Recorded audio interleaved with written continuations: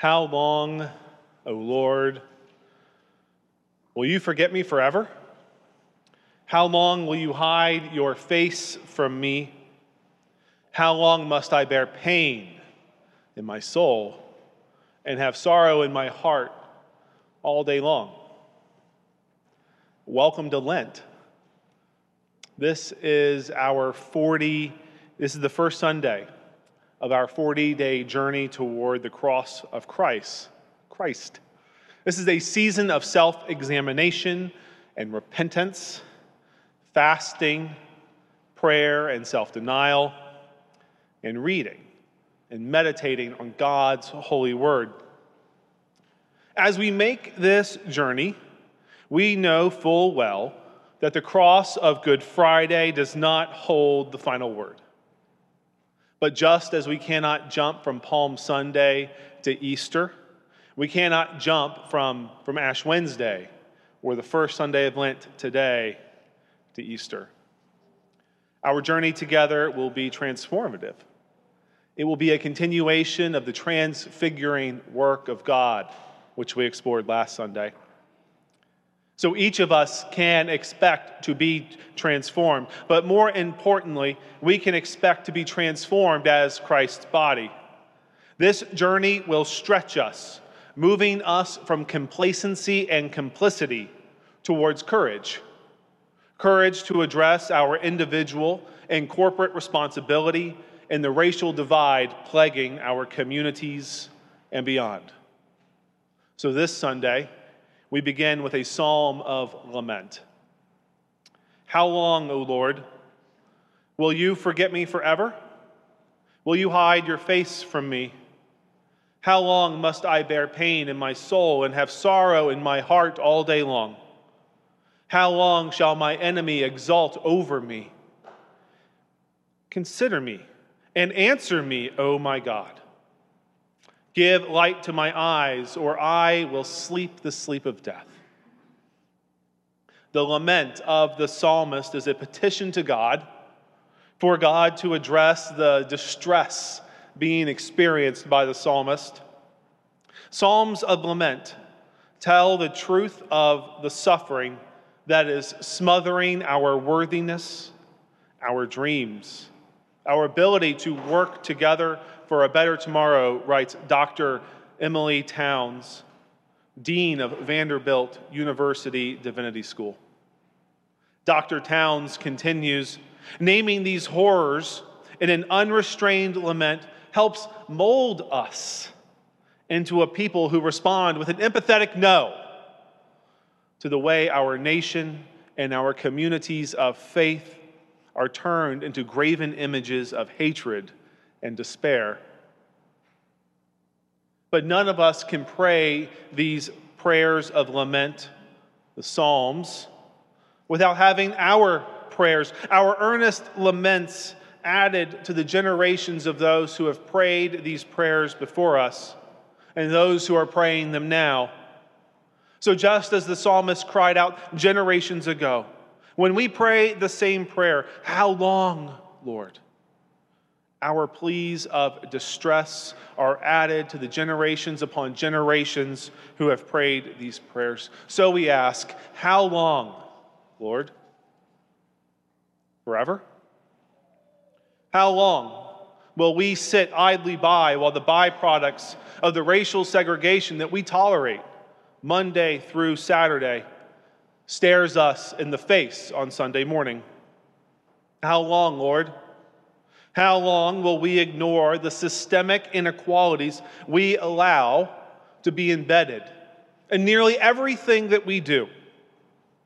From driving a car or shopping at Target to presumptions of innocence or guilt, our skin color predetermines initial encounters that we will have with police, strangers, friends, and yes, even our family members. So we ask, Lord, how long? In addition to our Holy Scriptures, we are going to be using Jemar Tisby's book, How to Fight Racism, as a guiding text for the coming weeks. We're going to study this text together. And Tisby is convinced that Christianity must be included in the fight against racism as a matter of responding to the past. The church's past. Our past. As Christianity moved out of Western Europe, it forgot that from the very beginning, as our kids pointed out to us, that as the dust settled on the creation of the world, as God was assembling bone and knitting flesh, humanity was created in the image of God. So we ask, how long, Lord, will we forget that you said, let us make humankind in our image, according to our likeness? To be a courageous congregation is to take seriously that since its arrival in North America, the church has been established on the backs of black and brown bodies, thanks to a legal document that was produced by Christ's body. Issued by Pope Alexander VI, papal bull Inter Cetera, written in 1493, predates the arrival of the first enslaved persons to North America, which happened in 1619. And this papal bull, this document set the tone for how our nation, communities, and yes, even our churches were formed.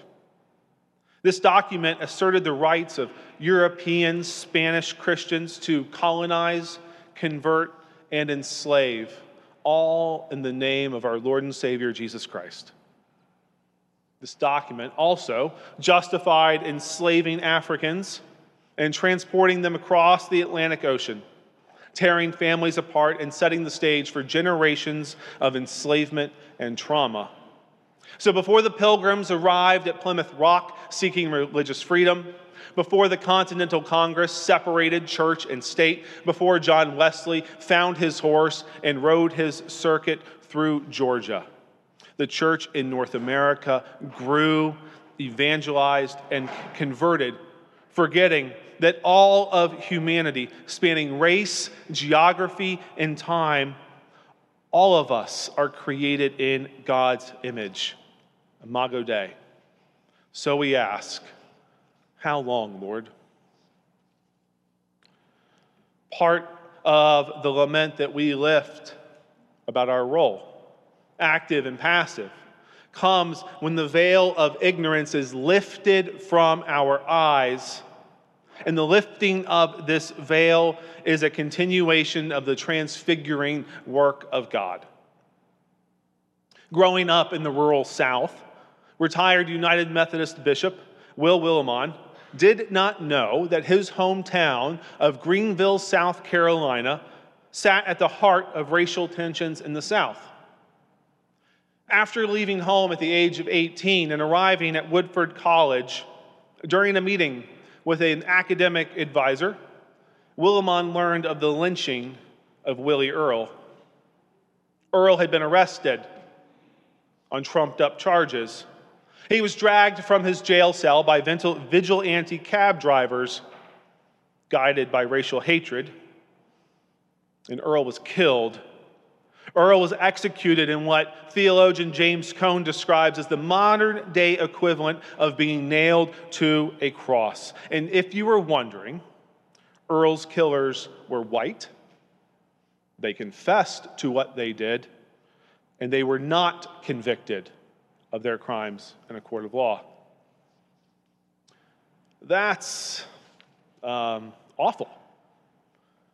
Willimon remembers saying, upon hearing this story that had been kept from him by family members, friends, well-meaning church people, and a community unwilling to come to grips with its past. Awful? That there was a lynching? Or awful that they never told you that folks in your hometown did it? His advisor replied. And so we ask, how long, O Lord? How long will the shock of removing the veil of ignorance continue?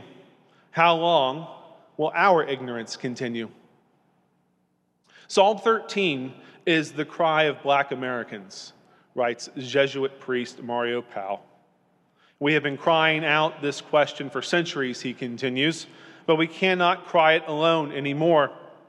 until you grow close to our suffering, until it fills your eyes and ears, your minds and your hearts, until you jump up on the cross with Black Americans, there can be no Easter in America.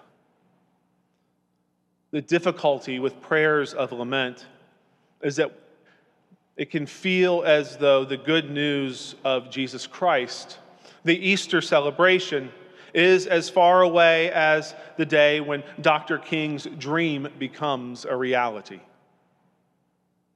The good news is that the object of our prayers and lamentations is the one who made the shadow-laden journey to the cross. And when death, the consequence of our sin, seemed to have won the day, this one asked Mary, "Why are you crying? Who are you looking for?" The help that we expect, the help we so desperately need, does not come from ourselves.